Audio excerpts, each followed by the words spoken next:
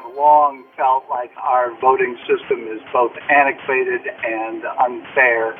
And for people to claim they represent you and your interest is totally bogus. I feel like the election system should be completely overhauled, and I really think that nobody who wants to be in office should be. About half of all eligible American voters cast a ballot in the recent midterm elections, according to the U.S. Elections Project, a nonpartisan research project at the University of Florida to track voting data and election laws. That's on par with the 2018 midterms, but it's down from the 2/3 of eligible Americans who made their voices heard in 2020. An unprecedented number of candidates who ran this cycle cast doubt on the integrity of our elections, and they repeated former President Donald Trump's falsehood that the election was stolen from him. But even beyond those election deniers, many Americans have doubts that our centuries-old voting system is working properly to represent the dramatically different society and democracy we live in today. So how should voters decide who represents us? What tweaks could we make to the current system? How can we elect candidates who represent the racial, cultural, and ideological diversity of the United States in 2022? We'll take on these questions and more as part of 1A's Remaking America series, where we explore Americans' trust in institutions and the health of our democracy. I'm Indira Lakshmanan, in for Jen White. You're listening to the 1A podcast, where we get to the heart of the story. Stay with us.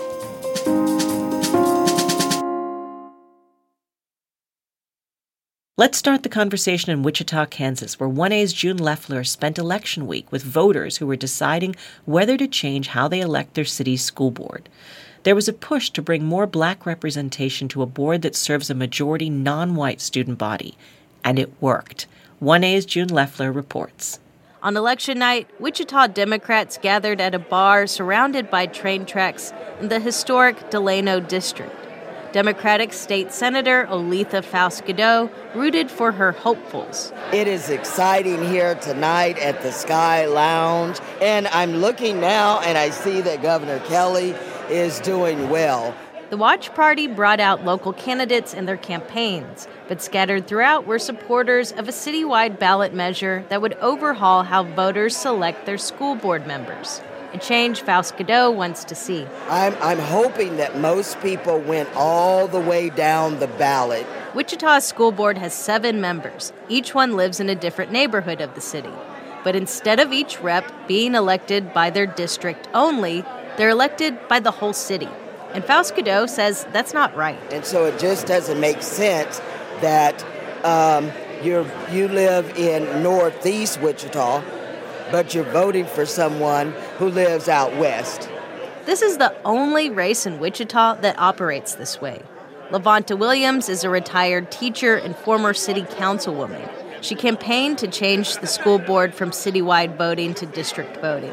I need to have a say about the person who represents me on the school board. So I say yes means change, no means leave it the same. The same was not working. Voters agreed. The measure passed with 66% of the vote. The teachers' union and the local NAACP pushed to break the status quo. They say black and minority representation was at the heart of this change. 1/5 of Wichita public school students are black. The majority are not white. But the school board hasn't had a black rep in 5 years. We don't have just one population that's in school. It's diverse. And so we do need a diverse board speaking up. That's Betty Arnold. She was the last black person to hold a Wichita school board seat. That was in 2017. She represented the diverse District 1 near northeast Wichita.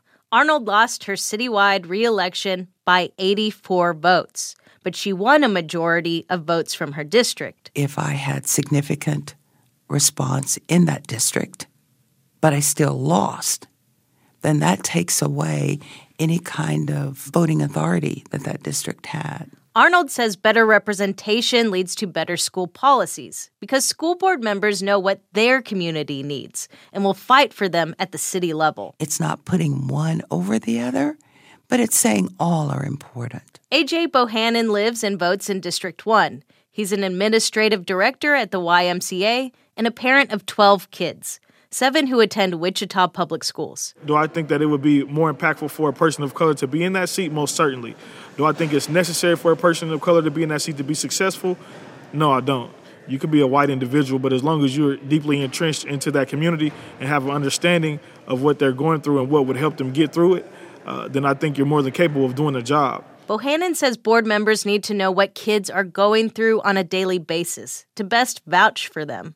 Some Wichita public schools are dealing with overcrowding and gun violence. You have to find solutions that really give everybody a fair chance to benefit from them.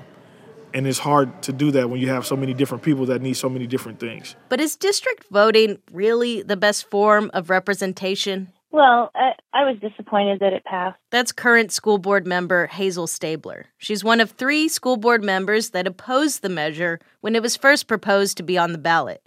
She's Native American, the only person of color on the board. She says district voting could be awkward for parents that have several kids attending different schools. I think that it disenfranchises the parents and the community who have students who cross districts from grade school to junior high to high school.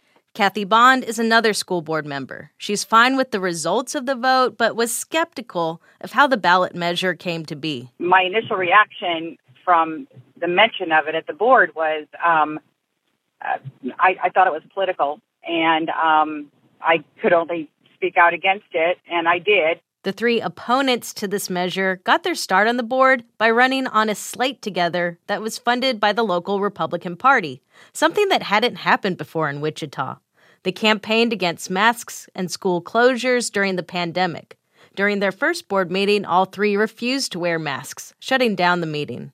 Middle school teacher Shanna Bolton thought that was political, especially coming from District 1 Representative Diane Albert. They brought that to her attention, like, you voted for no mask, but we are all wearing a mask. So you aren't really representing what we want, but you're representing your own personal views. Diane Albert did not respond to our request for comment.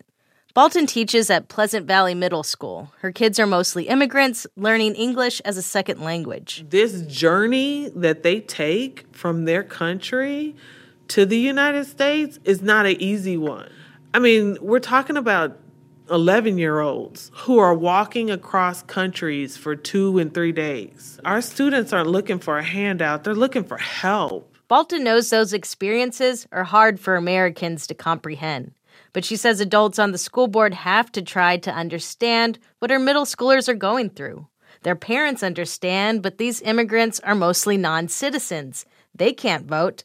And if school boards are becoming one of the most politicized local races, how can their constituents, who aren't even of age to vote, truly have a say in who represents them? For 1A, I'm June Leffler in Wichita, Kansas.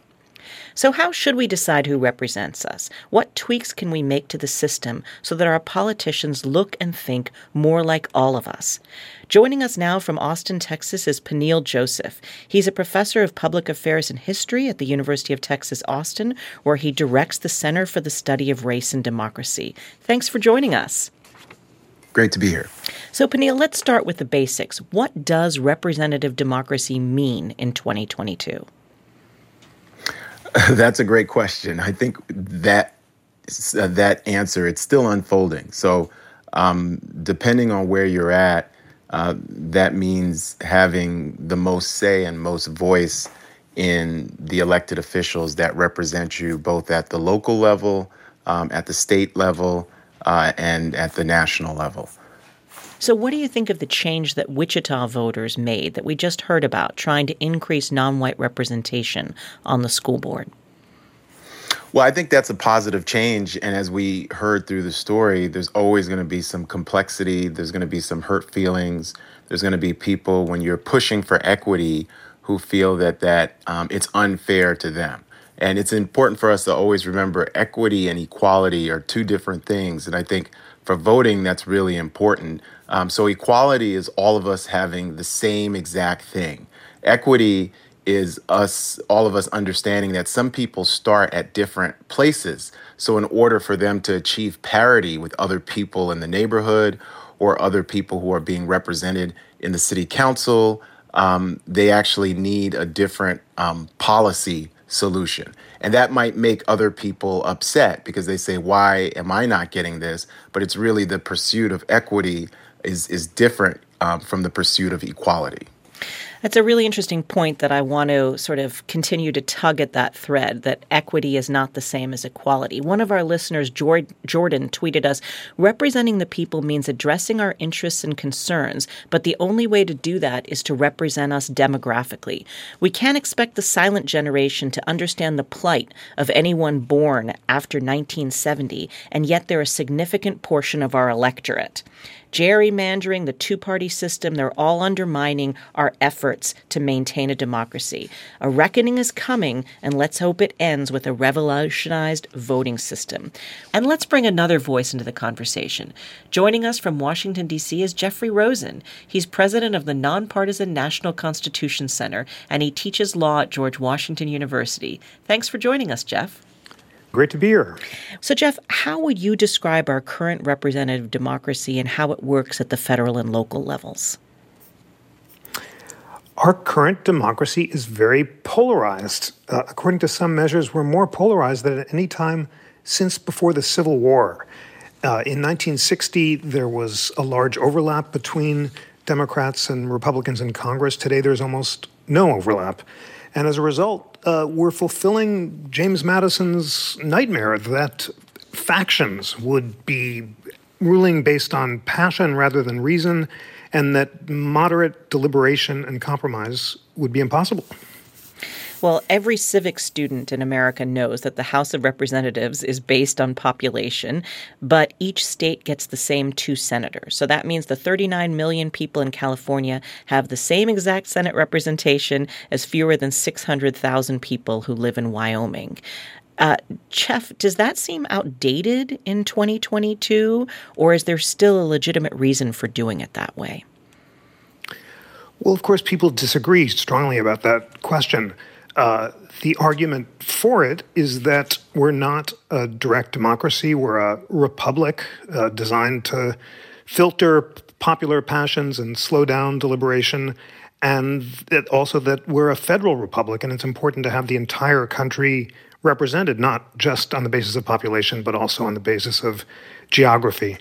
The strongest argument on the other side is that even if you agree that we're not a direct democracy, it doesn't make sense for there to be situations where majorities of citizens are unable to get a majority of representatives in Congress. And that's what extreme gerrymandering can sometimes do.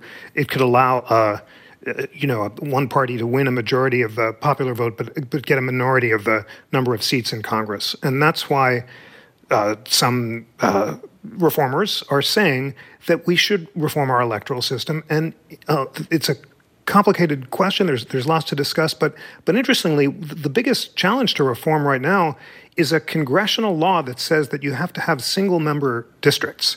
And that law could be repealed, and we could experiment with other kinds of voting systems, from proportional representation to ranked choice voting. But as long as that law stays on the books, we're not going to do that. Well, let's take a quick break, and after that, we'll dig in on ranked choice voting and all of the other things you've talked about.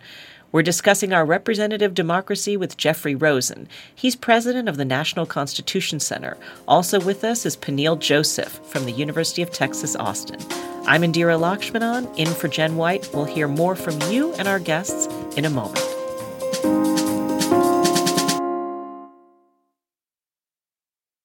Let's get back to discussing our representative democracy with Peniel Joseph and Jeffrey Rosen. Now, before we get back to ranked choice voting versus first past the post, I want to get a little deeper into the problems and the malaise over our system. So, Peniel, tell us a little bit more about why voters are so disappointed in our current forms of representation.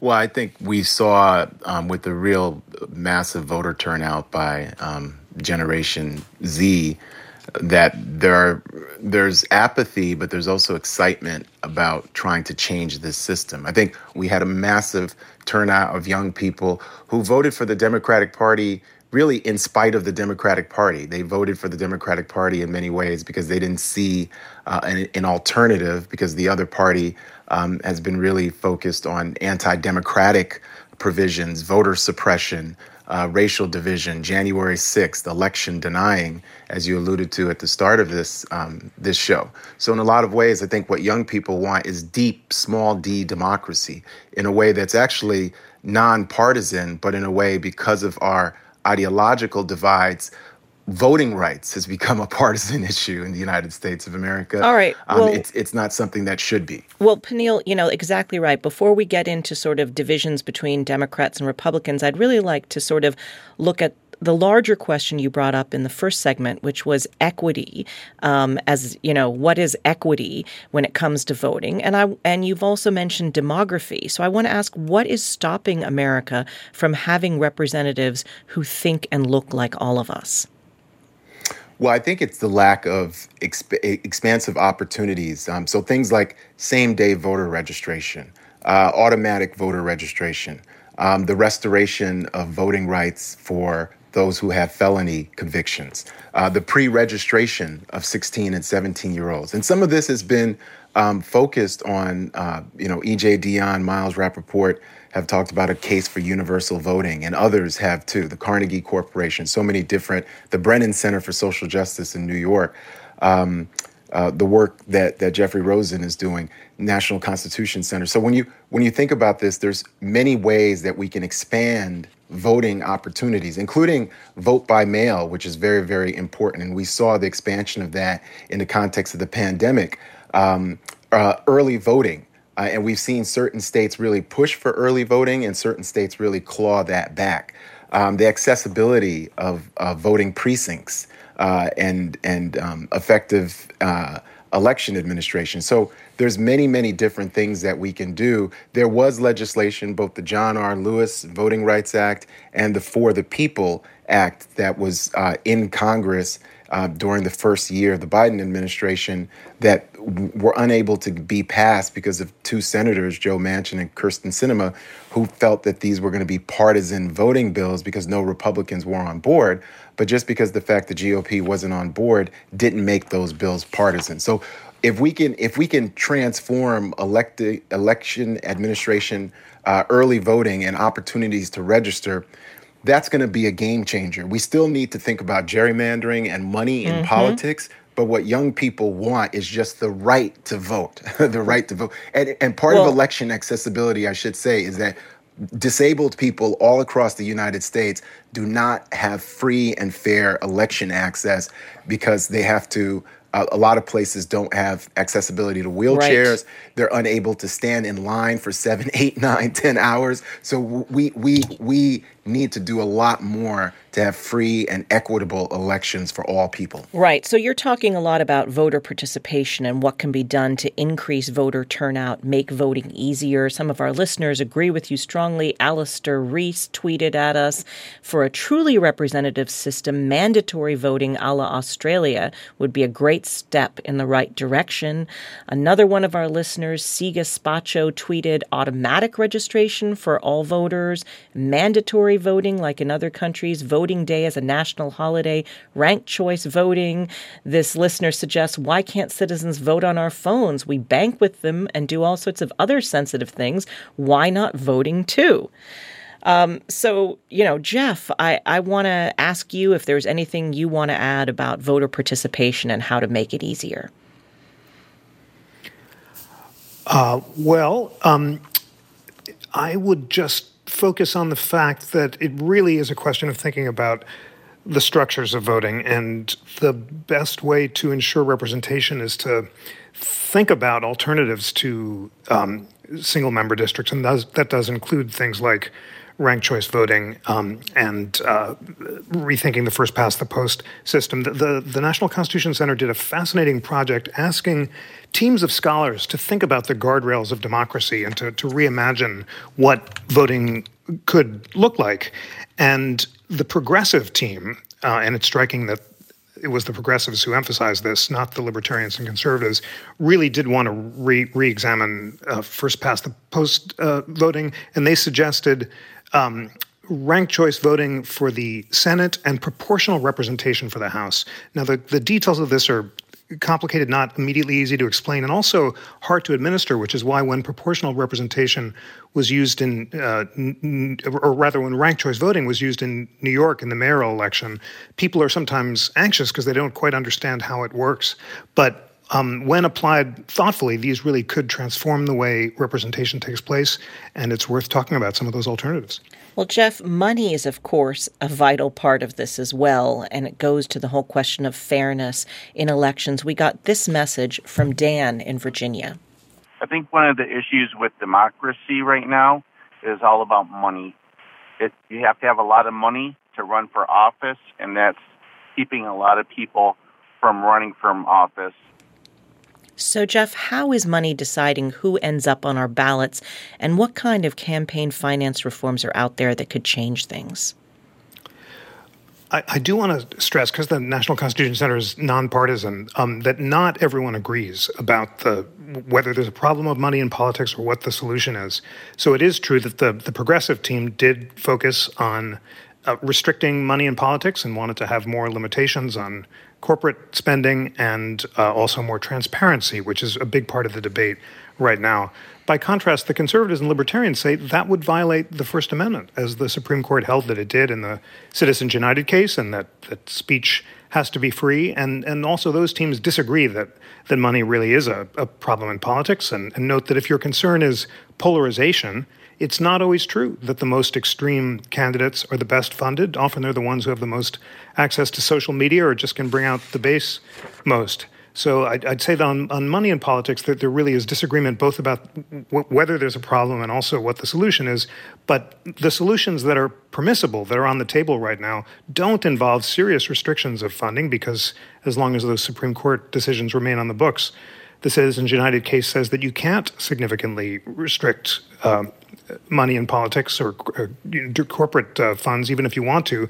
But transparency is on the table. And right now the court does allow for disclosure, although not all justices agree with that. Justice Thomas would hold that anonymous speech is protected and that even disclosure requirements are unconstitutional. But broadly, the court is willing to uphold a variety of disclosure requirements, and that's why that might be the most immediate practical area of reform. Peniel, what are your thoughts on how money might be restricting who ends up on our ballots and who's representing us, or whether it's something that can be overcome in another way?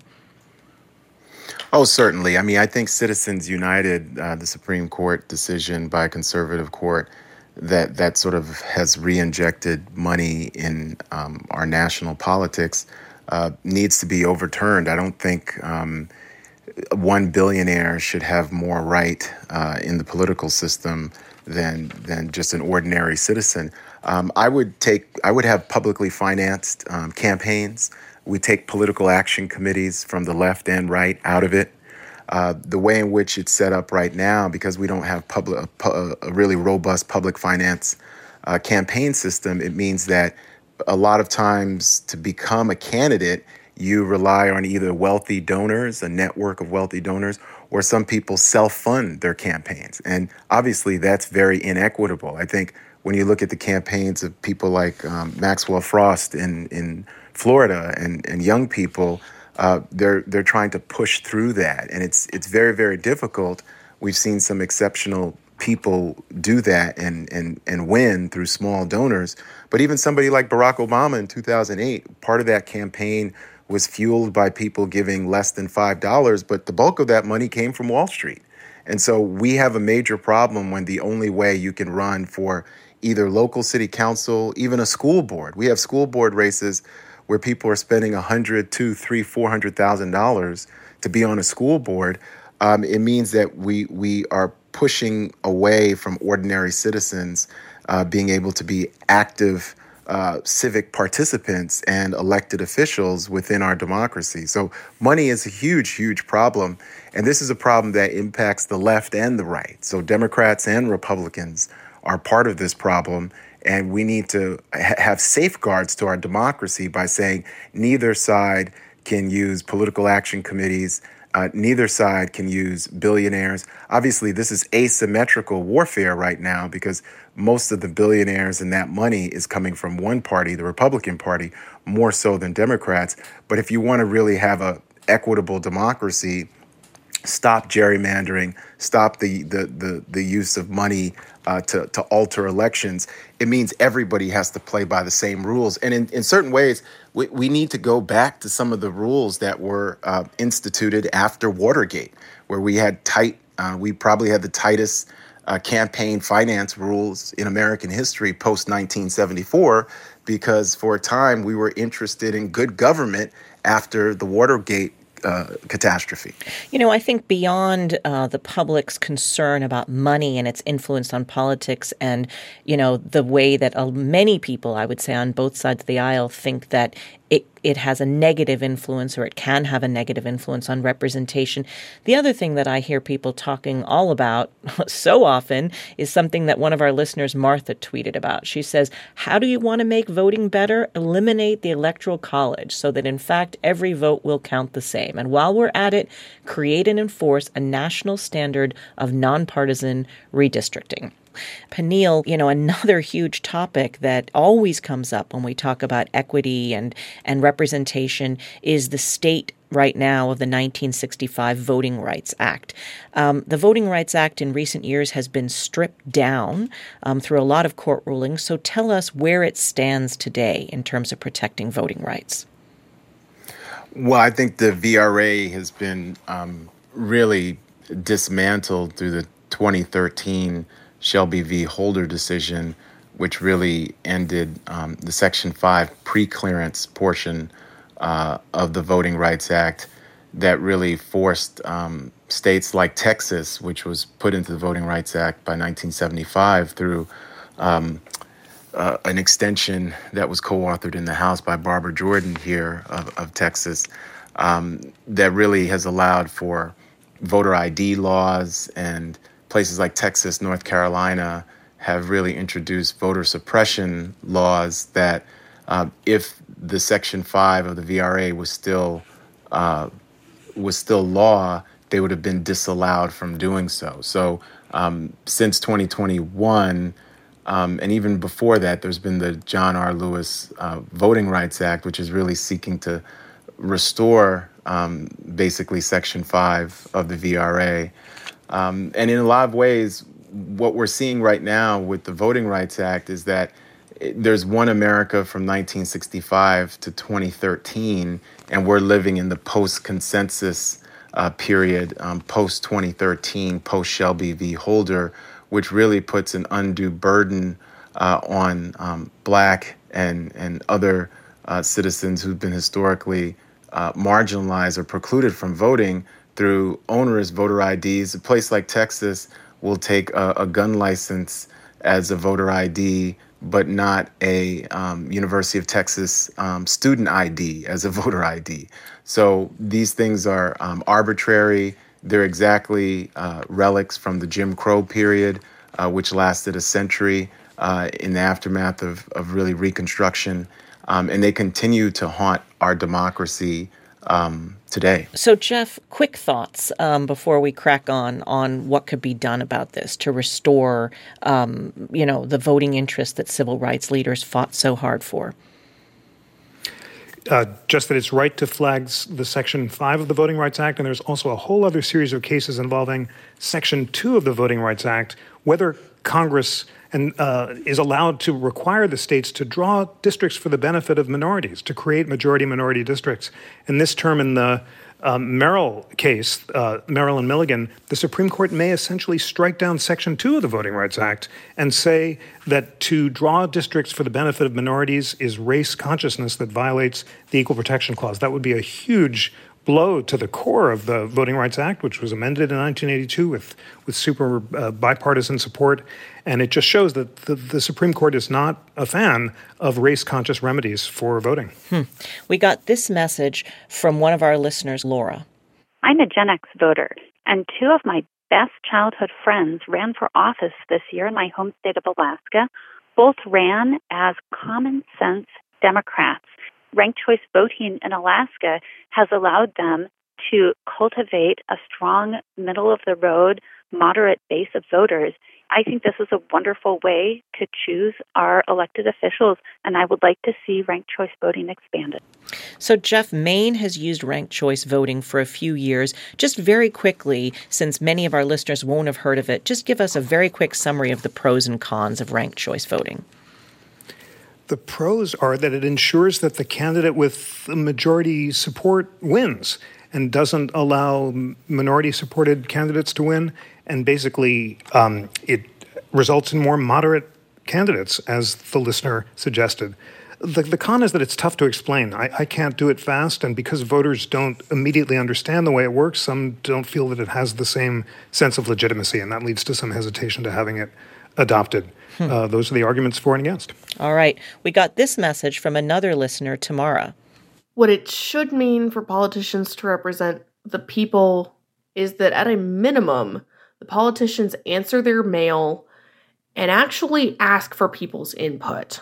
Over the last several years, I have gotten in contact with a large number of my representatives, senators, congressmen, etc., and not one has gotten back to me.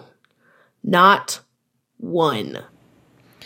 Well, that's quite an indictment of the system and constituent affairs. Elizabeth just emailed us, real electoral forms can be made in many states, but the biggest problem is, of course, gerrymandering. The Supreme Court this term will wash its hands of that issue and will return all such decisions to the states. Peniel? Yeah, so, I mean, I think returning into the states is going to be problematic to the extent that red states are going to become further red and blue states are going to become further blue. And that's exactly what folks were trying to prevent. I think in certain ways, we saw this in the midterms where New York State tried to undergo a redistricting process, predominantly Democratic New York State, and they put their thumb on the scale in a way that caused the special master to create 5-6 red districts that really turned the House. So Florida has done a redistricting process under their current governor that has really gerrymandered Democrats out of existence. I think that's unfair, whether it's being done by the left or the right. So the only way we can end gerrymandering is to really have national safeguards that take it out of politics and appoint independent boards that are not political appointees, but that are civic actors from the left, right, and middle to really redraw the maps. And some of this redrawing of maps is already happening. Places like UCLA and others are doing maps that are gerrymander free. And some of those actually have been adopted by local municipalities, but it shouldn't be a choice. It can't just be a choice because politicians are incentivized by power. So if they know, whether they're Democrats or Republicans, that they can gerrymander the other side out of existence, unfortunately, the ethical, moral compass gets thrown out and people just pursue power. So you're absolutely right, Peniel. I mean, both political parties benefit from inequitable voting systems, and that's why we see both sides gerrymandering district maps. So, Jeff, I want to ask you, how much faith do you have in politicians to actually change the voting systems when their own parties are benefiting from them? Or do you think it's actually ordinary people, voters, rather than the politicians, who are more agreeable to the reforms we've discussed? Well, you and Peniel are absolutely right that gerrymandering is used by both parties when it serves their advantages. Unfortunately, it's hard to have faith in the political system to reform gerrymandering when that benefits politicians. And that's why people initially turned to the Supreme Court to try to fix gerrymandering. But the Supreme Court in the Rucho and Common Cause case in 2019 said the Constitution doesn't regulate gerrymandering, seeming to leave it up to legislatures. And as Peniel said, independent commissions are really the only solution because that's the only nonpartisan body that could fix the problem. But the challenge now is the Supreme Court is being asked this term to hold not that legislatures and independent commissions may fix gerrymandering if they choose, but that they're not permitted to fix gerrymandering even if they want to. And the case is complicated, but the bottom line is important for listeners to understand. If the court in the independent state legislature case says that courts can't order ends to gerrymandering or can't allow independent commissions to second-guess the choice of legislatures, then there won't even be a solution to gerrymandering, even if the people want it. So it's not an optimistic, bottom line here.